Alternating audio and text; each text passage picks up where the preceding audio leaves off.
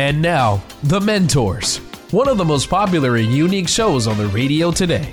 Each week, one of our 4 remarkable CEOs, including Tom Lowney, John Phillips, and Rick Brutocao, will challenge your thinking about life and work.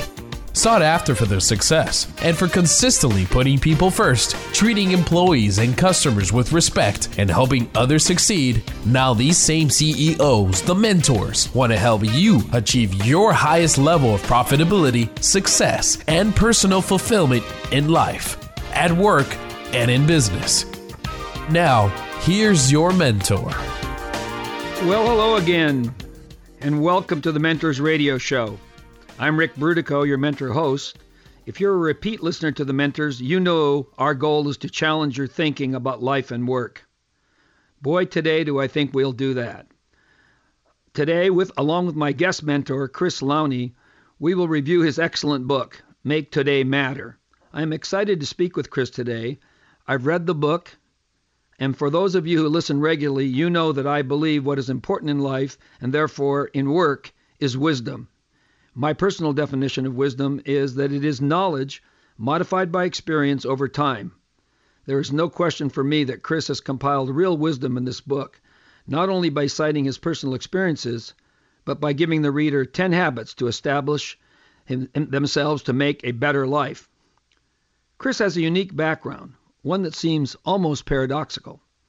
He was a Jesuit seminarian. He served as a managing director at J.P. Morgan on 3 continents. He currently chairs the board of CHI, one of the nation's largest hospital systems. He is best-selling author of 6 books. He speaks on leadership, corporate ethics, and decision-making. His articles have been featured in Forbes, Harvard Business Review, Fast Company, and the Wall Street Journal. Not too bad for a day's work. And I'm sure you'll hear how he makes today matter. I know if you listen carefully, he will provide us with a lot of wisdoms and some great suggestions for habits that really make a difference. In fact, I suggest you get a pen and jot down notes on what we hear. Of course, you can review this broadcast on our website, thementorsradio.com, along with an archive of all the shows we have done. Also there, you will find notes and other information that mentor guests post. We will also post a link to Chris's book on that site. But why talk about him when we can be speaking with him? So let me introduce my guest mentor, Chris Lowney, the author of Make Today Matter, 10 Habits for a Better Life and World. Hello, Chris. Hey, Rick. Thanks for giving me the time to speak with you and your audience. Well, and thank you very much for taking the time to speak with you. I honestly mean this. I feel very honored to have the opportunity to speak with you. Maybe in an effort to get into the subject, if you could just kind of refresh your background a little bit for us so that the audience gets an idea of some of the things you've done and how it all comes together. Like I said, it's a bit paradoxical. Yeah, thanks. You mean not everybody studies as a seminarian and then ends up in investment banking? That's right. You know, one. Well, I was going to say one is helping the poor and one's robbing the poor, but I'm sure that is definitely an out-of-character remark. I'll gloss over that. Yes. So I'm a New York kid and went to a high school. Most people would probably know Jesuits, at least generally speaking. Run University of San Francisco among other institutions. Santa Clara is an order of Catholic priests and brothers. And right after high school, I studied for a few years to be a Jesuit, then discerned that my path in life was not as a priest and was lucky enough to end up at J.P. Morgan. That's a longer story. And I worked at Morgan for any number of years, in not only in New York, but in Asia and Europe. And I had always had an idea that I would want to have another chapter or two in life beyond just working at Morgan, and I had always aspired to write a book that synthesized some ideas about leadership. Not that I'm the great guru on leadership, but saw some good and bad leaders at work and wanted to distill some of their ideas. So I wrote Heroic Leadership, and since then I've been writing. You mentioned, I'll go over this part just briefly, you mentioned that I'm chair of the board of CHI, a large hospital system, and life moves fast, as you and your listeners know very well. And in fact, now we've merged with Dignity, an important West Coast healthcare system, and now I'm vice chair of Common Spirit Health, which is the merged entity. Wow.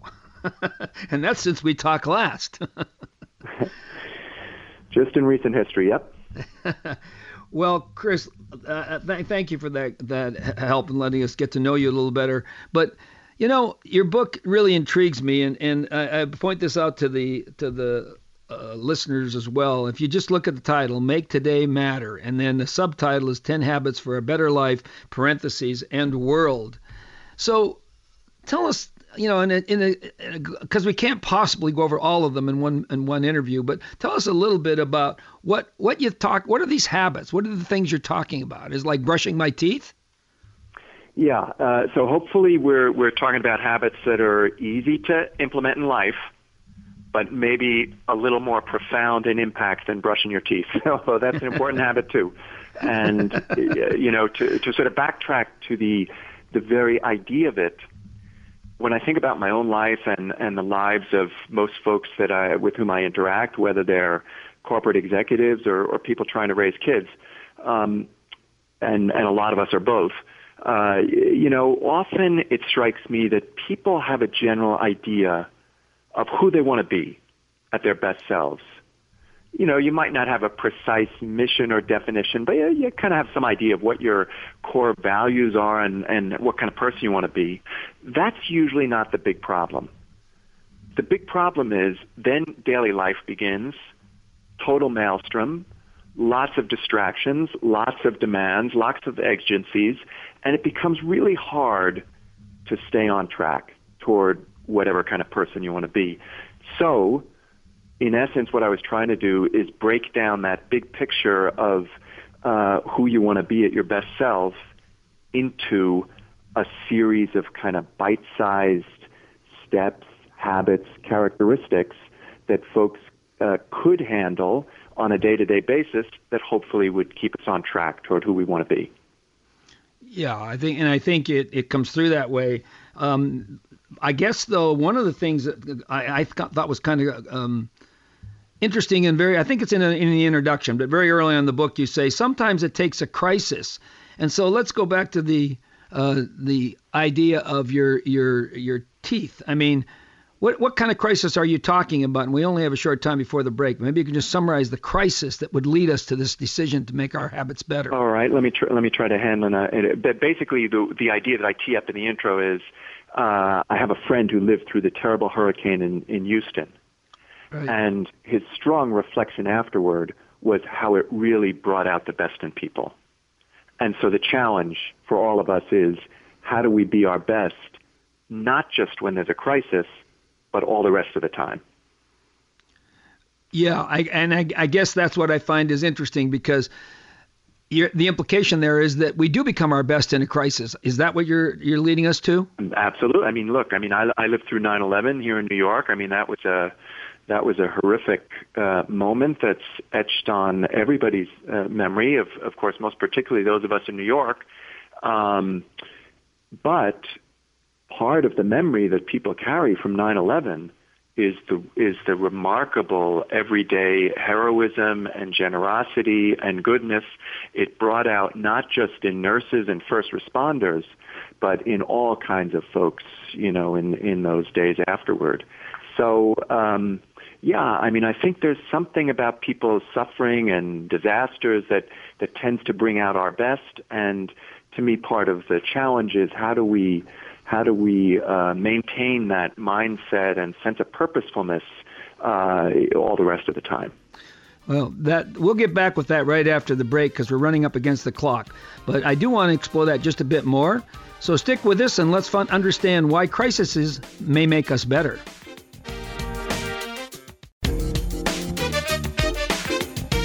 And now, back to The Mentors, where remarkable CEOs challenge your thinking about life and business. Welcome back. If you've just joined us, you're listening to The Mentors Radio. I'm your mentor host for today, Rick Brutocao, and we're talking with lecturer, author, businessman Chris Lowney, who is helping us to understand why we make today needs to be made a little better, and offering us 10 habits for a better life. before we took the break, Chris, we were talking about crisis and how crisis seems to drive us into maybe a better form of action. And I think what the point, at least that I took away, was that somehow when there's a crisis, we're more considerate of our neighbor. We're more helpful to other people. We don't just think about ourselves, but we think about us as a genuine commodity of our group, I should say, maybe a group of people or family of people. Is that where you were going with that? Absolutely. And, the neat trick is to kind of not, because nobody wants to live from crisis to crisis and have that be the only way we perform well, huh? And so therefore we get to the habits, and I think you wanted to focus in on a couple of those, so I'll let you do that. Okay. Well, one of the things that I thought was very interesting was you talked about I think it's the third habit, you said, don't win the race, contribute to the human race. Maybe you could explain to us what you have in mind there and some of the things that led you to that thinking. Yes, yeah. So really what I'm getting at is a fundamental attitude toward life. In other words, do you imagine that you're here on Earth to beat out other people, to win the race, or do you imagine that you're here on Earth ultimately to contribute to the race, meaning the human race, huh? And, the way I tee up that idea, that challenge, that invitation, is coming directly from my own investment banking life. And I'm sure you have a number of listeners who are in the profession, but frankly, the Silicon Valley is not far from where you're sitting, and the tech world would almost be the same, where people have this strong impulse to measure themselves against other people. My bonus is bigger, my IPO was bigger, my net worth is bigger, my house is bigger, all this kind of nonsense. And something, to kind of be in an investment bank on bonus day is a remarkable and deeply disturbing human experience, because, you have all these characters who, for 5 seconds, are over the moon, like astounded at the size of the check they got. And it probably doesn't take more than about 5 seconds before people begin to wonder, gee, what did that guy get? My competitor down the hall. And then another minute after that, they're pretty sure that, in fact, they got screwed. And so what should be a moment of remarkable happiness and a kind of a drive to say, oh, man, I've been blessed with all this, I have to do something with it, in the end becomes exactly the opposite, this kind of moment of resentment and so on. And really the point I make is, and I'm not originating this, I mean, you could read a lot of psychologists or spiritual leaders who tell you exactly the same thing, that if your approach to life is fundamentally comparative, in other words, I'm living life basically as a way of comparing myself to others, and I can only feel good if I've outdone others. That's a rat race that you never win, because every time you outdo Mr. A or Miss B, you soon become aware of, oh man, there's Mr. C up there in the next hill above me. And it's just a sinkhole for negative energy, and it never really works out, as opposed to people whose fundamental attitude about life is more contributive, say. In other words, at the end of the day, I'm here to see that my wife is happy and my kids grow and they flourish, or my teammates at work, that they actually develop their own talents, or that all together in this hospital we actually accomplish together what we're here for. And my source of satisfaction in life comes from that, contributing, as opposed to comparing. So that's what that habit is. It's kind of a check on people thinking about the core approach that they have to human life. Chris, did you ever meet or know of he still is a Jesuit, Robert Spitzer? Have you heard of him? Absolutely, I know him. Yeah, I knew. Yeah. Bali was president of Gonzaga and Gonzaga University, the home of the Zags, that great basketball team, and we knew each other a bit in those days. Yeah. Yeah, and I also have been involved with him in a lot of things, and he has 4 levels of happiness, and one of them is the comparative level, which is, I think, two. I believe it's two. I mean, the first happiness is satisfaction, and as he likes to say it, you eat a big bowl of linguine and you feel great. And then later you realize maybe it wasn't so great. But on the other hand, comparative, one of the points he makes, which I think is right, what I got out of your book as well, you didn't quite say it this way, but whenever you're comparative, you can never be happy because there'll always be somebody you can compare with that is in some ways better. It's got something you didn't get. He got a let's just say a Bentley. You got a Bentley, but now his Bentley's blue and yours is black, and you wish you had a blue one. I mean, it's impossible when you try to compare yourself to others. But I think you led us down a great track when you went to what you called your fourth habit, which is give away your sneakers and help someone today. So maybe you could expound on that a bit for us too. Yeah, I mean I'll tell the story and then I'll get into the lesson, the habit from it, and it's a story that really touches me a lot, and it's drawn from my experience as being on a healthcare board. And the story is this: so in one of our hospitals, there was a guy who came into the emergency room, and no stranger to the folks in the emergency room. A guy might have been an alcoholic, but in any case, a guy who had chronic substance abuse problems. And so the good folks in the ER room are kind of patching him up, and the ER doc notices that the guy has no sneakers. The guy has no shoes. And so after they take care of his minor medical needs, they get ready to send him out back onto the street, and the doc takes off his sneakers and gives them to the guy and sends him back out. And the nurse who wrote up the story and shared it with the rest of our healthcare system, she focuses on an image of seeing this ER doc at the end of his shift walking through the parking lot to his car in his socks, and okay, look. What an image. I mean, the world is not going to change because this guy gave his sneakers to, a homeless guy or a street person. And that's by no means the point of the story. Rather, the point of the story to me is that, life presents so many of those small everyday moments, so to speak, to give away your sneakers. And we tend to glide right by them. An example I sometimes use is there's a guy who sits in the lobby of my apartment building, like a lot of New York City folks. I live in a pretty big building. And, he's a nice guy. He's probably kind of lonely. He hangs out there. He wants to talk to somebody. And most of the time I just cruise by him, not because my life is filled with such important things, but I always feel like I have something else to do. But when I'm my best self, I just say, okay, look, let me just spend 2 or 3 minutes with the guy and have a little chat. That's giving away my sneakers.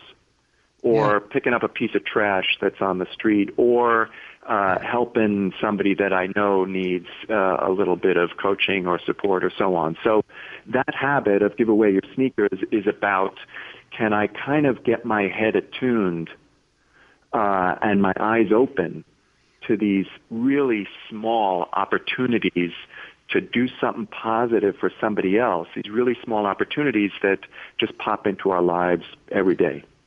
Yeah, and that's so true. And look, how many times do we walk by? You often see people wanting money on the corner or something like that, and your thought is, oh, are they just conning me or whatever? And maybe once in a while we throw $1 in or something like that as we go by. But how often do we stop and talk to them, engage them as a fellow human being, a person with real dignity? And I know you make that comment in your book too. But as usual, we're running up against a break again. I'd like to, when we come back, I'd like to kind of tease the audience by telling them, we can tell you other story. He can tell you other stories about this too. But one of them is that you can't change the world today. We'll bring that up when we come back. So stick with us. And we're talking to Chris Lowney, author and lecturer and businessman.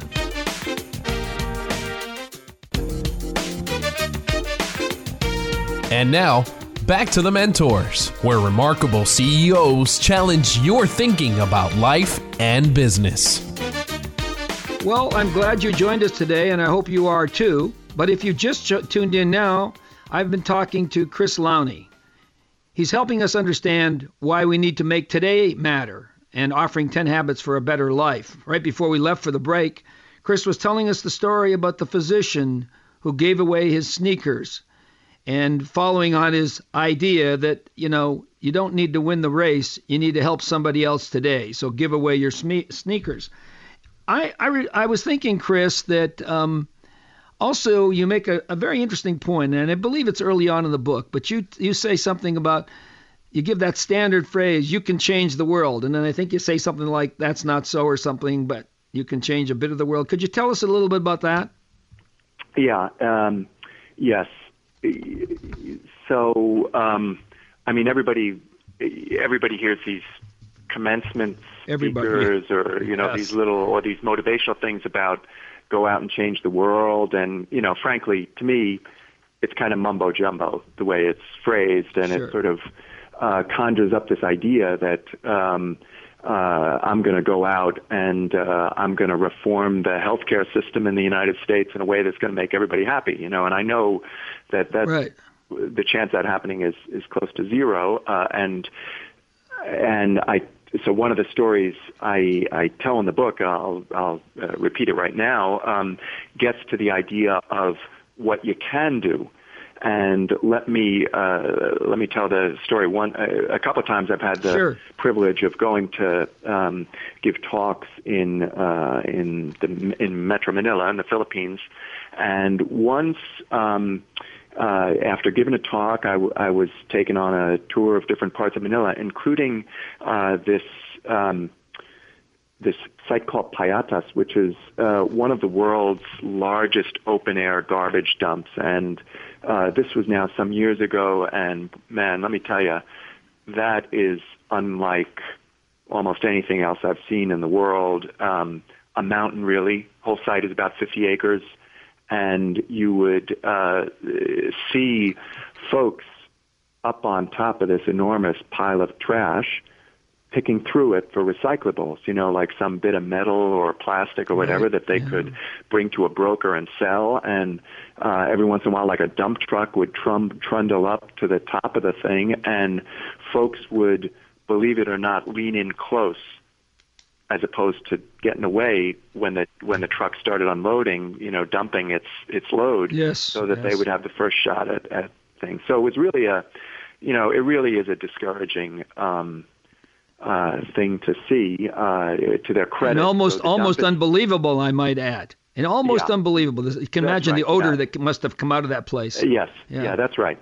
So then we're leaving, and toward the bottom of this site, I see a little house with a swimming pool.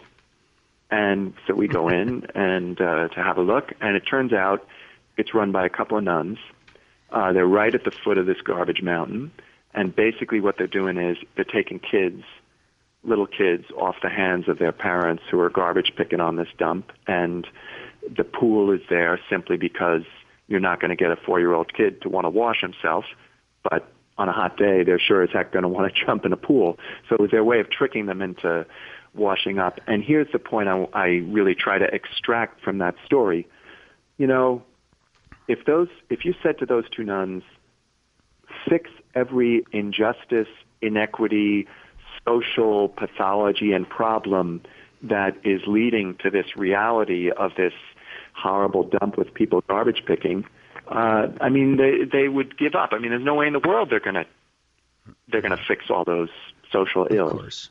Yeah. But they could do what they could do. They could take little kids and teach them a bit, give them something to eat, and keep them a bit clean. And hopefully some of them, might have a shot at living into a better standard of living than their parents. So, the point, the habit that I took away from that story in the book is simply, look, get over this kind of discouraging, crazy idea that you have to change the whole world, because unless you're one of a very small handful of people, you're not going to do it.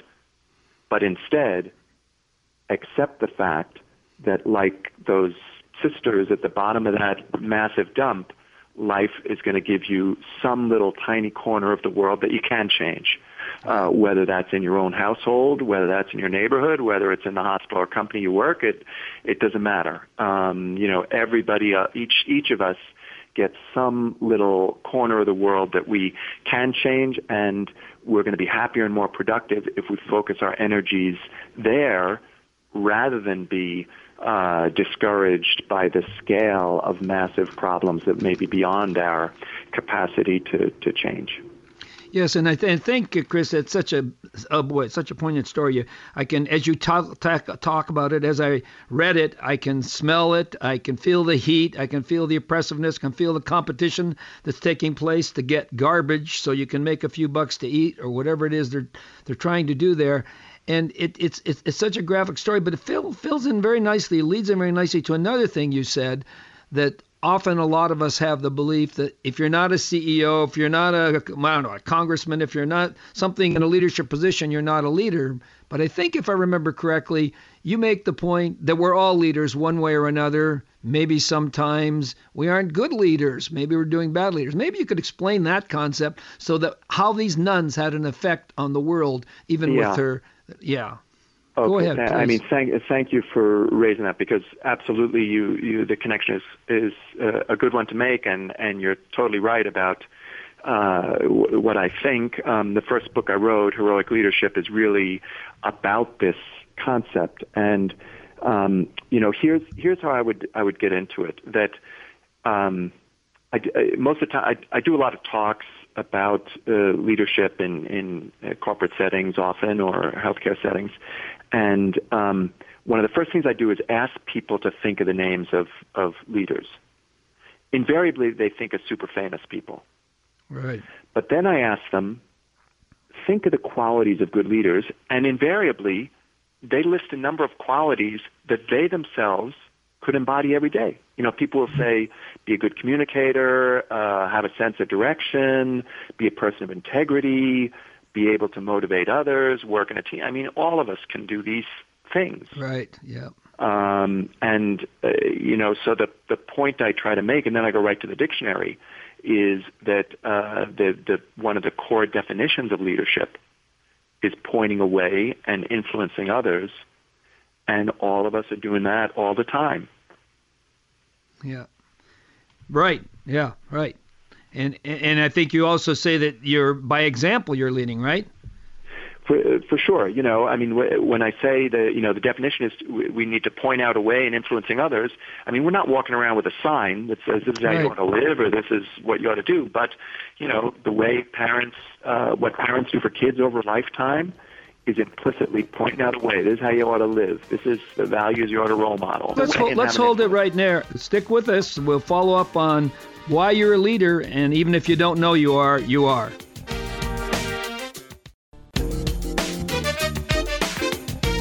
And now, back to the Mentors, where remarkable CEOs challenge your thinking about life and business. Welcome back. Thanks for listening to the Mentors Radio. I'm your host, Rick Brutocao, and today I'm with Chris Lowney, an author who has written a book that really matters. And the title of the book is Make Today Matter, and for me it's been eye-opening, offering 10 habits for a better life. Right before we left, he said we could be helping people or stabbing them in the back. Chris, I'd like you to pick it up there and explain how when I'm doing something I could either be stabbing them or maybe raising them to a higher power. Yeah, so we were chatting about the fact that everybody has a leadership opportunity and responsibility. Right. We're all pointing the way and having some influence. And we were going through a couple of examples of just how implicitly we do point the way for others. In other words, whether I behave with integrity or not, I'm having some influence. People are looking at me and saying, okay, this is how this guy operates, and what should I think about my own life? Similarly, how do I think of colleagues? Do I think of colleagues as people that I need to trample over and stab in the back so I can get ahead? Or do I kind of have a more golden rule-ish idea of, look, I have to treat these folks the way I want to be treated, or these folks are every bit as dignified as I am, and that means I have to treat them a certain way. So I show leadership in how I treat folks. And yes, you kind of mention raising folks to a higher level, and I think that's not that's a perfectly appropriate, even provocative way to put it. Yeah, I guess I'm specifically interested in, we've talked about all these things we can do, and I certainly buy into your premise that everything I do, somebody's watching me one way or another, and maybe they're getting good and maybe they're getting bad, because I am a leader one way or another. I may be a bad leader or a good leader. I think you actually use that as an example. But I'm kind of interesting, there's a whole other segment, and that's the ethical, moral side of things. You refer in your book a number of times to the spiritual interaction there, and maybe you can talk about how the spiritual values, which it's obvious from your reading your book that you have them, and something we certainly share. But how does it react? How does it react in the overall story of the habits? How does that fit in, and where does it fit in? All right. So thank you for raising that. And maybe I'd put it this way, that I think that is an overarching theme that's kind of running through the whole book and through these habits. And maybe I could get at it this way. So I worked in one of the most materialistic, toughest businesses on earth, in investment banking on Wall Street. Yes. As people understand it, that business is about money and nothing else. Mm. So even in that environment, one of the things that struck me over time is when we talked about ideas about leadership or what great leadership looked like, even in that industry, we spoke about leadership in a way that you could only describe as deeply spiritual. Like people would use phrases like, great leaders are people who are able to put the mission ahead of their own self-interest. That's a pretty spiritual kind of idea. Or, great leaders care deeply about the people we entrust to them and want the best for their subordinates and are motivated by deep respect. Those are all pretty spiritual ideas. And I have had the conviction that there's something deeply spiritual about great leadership. Now, what spirituality you or I have, or how we come at that word, that is a totally different question, Right. I happen to be a Catholic, so I'm in a specific religious tradition, and other folks are in other religious traditions. Some folks are in no religious tradition whatsoever, but would consider themselves deeply spiritual. In other words, their conviction is that, there's more to life than what I could touch, count, put in my bank, measure, this kind of stuff, And so I think in one way or another, all of the habits I'm talking about are also gateways for people to kind of live out some of their spiritual beliefs in their day-to-day life, whether they're, in a helping profession in a hospital or in a for-profit enterprise, in a bank or a tech company or what have you. And a challenge or a problem that I think I'm indirectly getting at in the book is this one, that I think a lot of people have a big problem connecting their deepest sense of beliefs, whatever their spirituality is, to what they do all day, their work. And so we end up a lot of times living split lives, whether I'm going to mosque on Friday or synagogue on Saturday, church on Sunday, or whatever is my spiritual practice, a lot of times people feel like, oh yeah, what goes on in that environment has nothing to do with the person I have to be at work. Right. And that ultimately is never a very satisfying lifestyle because, I mean, nobody can be fulfilled ultimately if you feel like you live in a split life.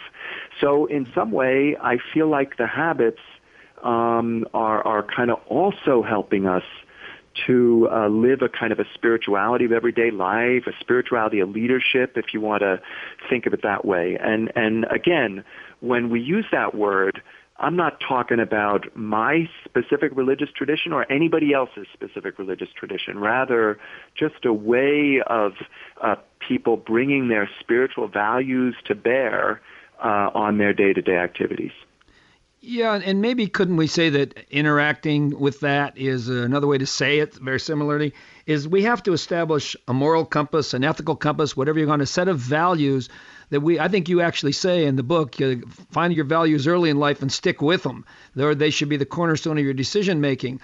And that was always one thing that I wondered about. I know for me personally, without my spiritual tradition, without recognizing there's a higher power, without recognizing there's human dignity in every person, I mean, how do I establish a set of values that respects that? And I think we've seen a lot of things in business recently, unfortunately, a lot of scandals in many places where their spiritual values seem to be depreciated because of decisions that were made. In other words, no attention was made to them.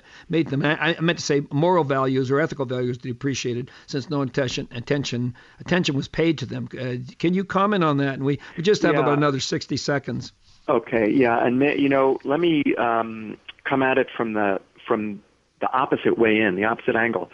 So in my time at Morgan, as everybody knows, investment banks are hiring boatloads of folks from college or business school, and we'd sometimes get folks that they wouldn't put it this way, but basically what their life was about was, I want to make a boatload of money, and just tell me what I have to do. Yeah. And that was a little scary to us. I mean, it's fine for people to be ambitious, fine for people to want to be very well remunerated, but when your compass is no further than, I just want the money, we were afraid this is the kind of person that's going to get us into big trouble fast. Yeah. And so, yes, it comes down to, do these folks have a real grounding in something deeper than their desire to get rich or be successful? Right. And in all fairness, and I know we can't go into it with the little bit of time that's left here in this segment, but in all fairness, you made a comment before about what people think about investment banking, and it's unfortunately true that's what they think, but investment banking is also the great provider, funder for processes and products that are beyond the ability of any individual to do. So it's important that good ethical values and moral values are maintained in that industry as well as any other. So right after we get back from the break, we'll be wrapping up with Chris Lowney. Stick with us, and we'll hear how he brings it all together at the very end.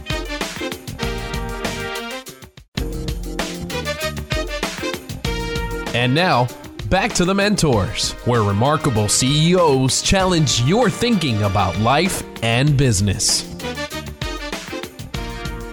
Well, we're back. Thanks for listening, and I hope you're not just joining us. This has been a tremendous show filled with so much information and so much wisdom. And now I'm going to ask our friend, author, Chris Lowney, to bring it all together. And one of the ways that I saw in the end of the book, Chris, is you referred to your Jesuit tradition of the examen. How did you make that work in your career, and how can the rest of us take advantage of something like that? Yeah. So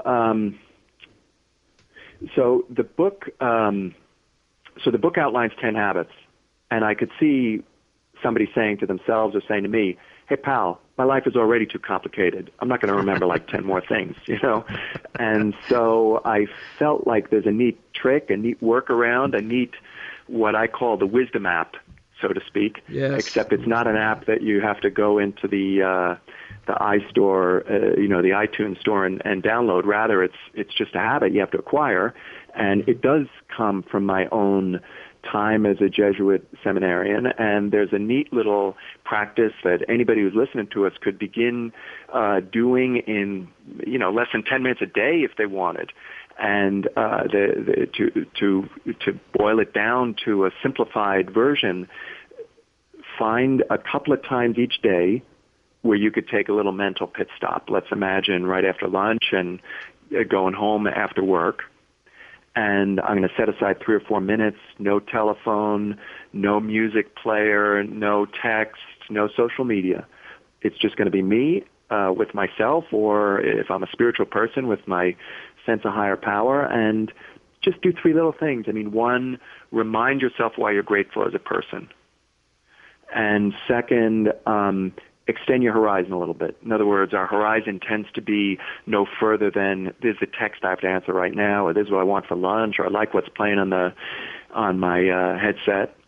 And instead of that, maybe think about, gee, why am I doing this kind of work anyway, or why am I here on earth, or what did I commit to when I married this woman? Some big picture thing. And then third, is still in these same few minutes, just let me go back through the last few hours and take some lesson that might help in the next few hours. How did I behave in that meeting? How have I been engaged in the problems I've encountered?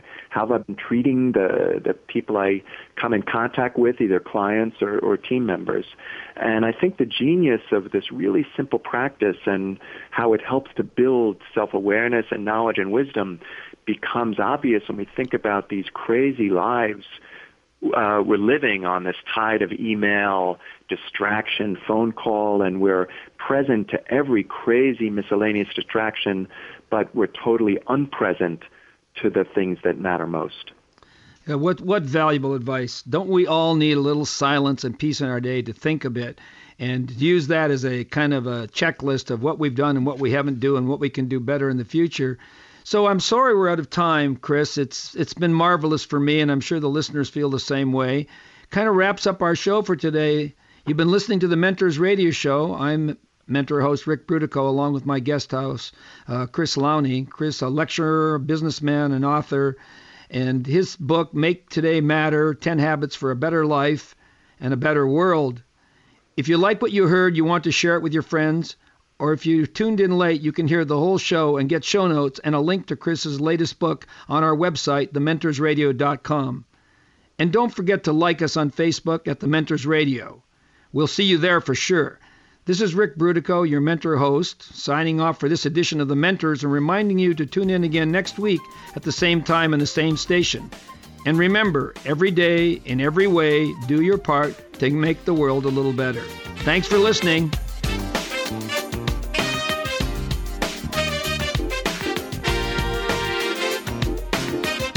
It's been The Mentors, where remarkable CEOs challenge your thinking about life and business. To get more information about the program or a sponsor, to download a podcast of today's show, or to leave a question for our host, go to thementorsradio.com. That's www.thementorsradio.com. The preceding program copyright CBJ LLC. All rights reserved.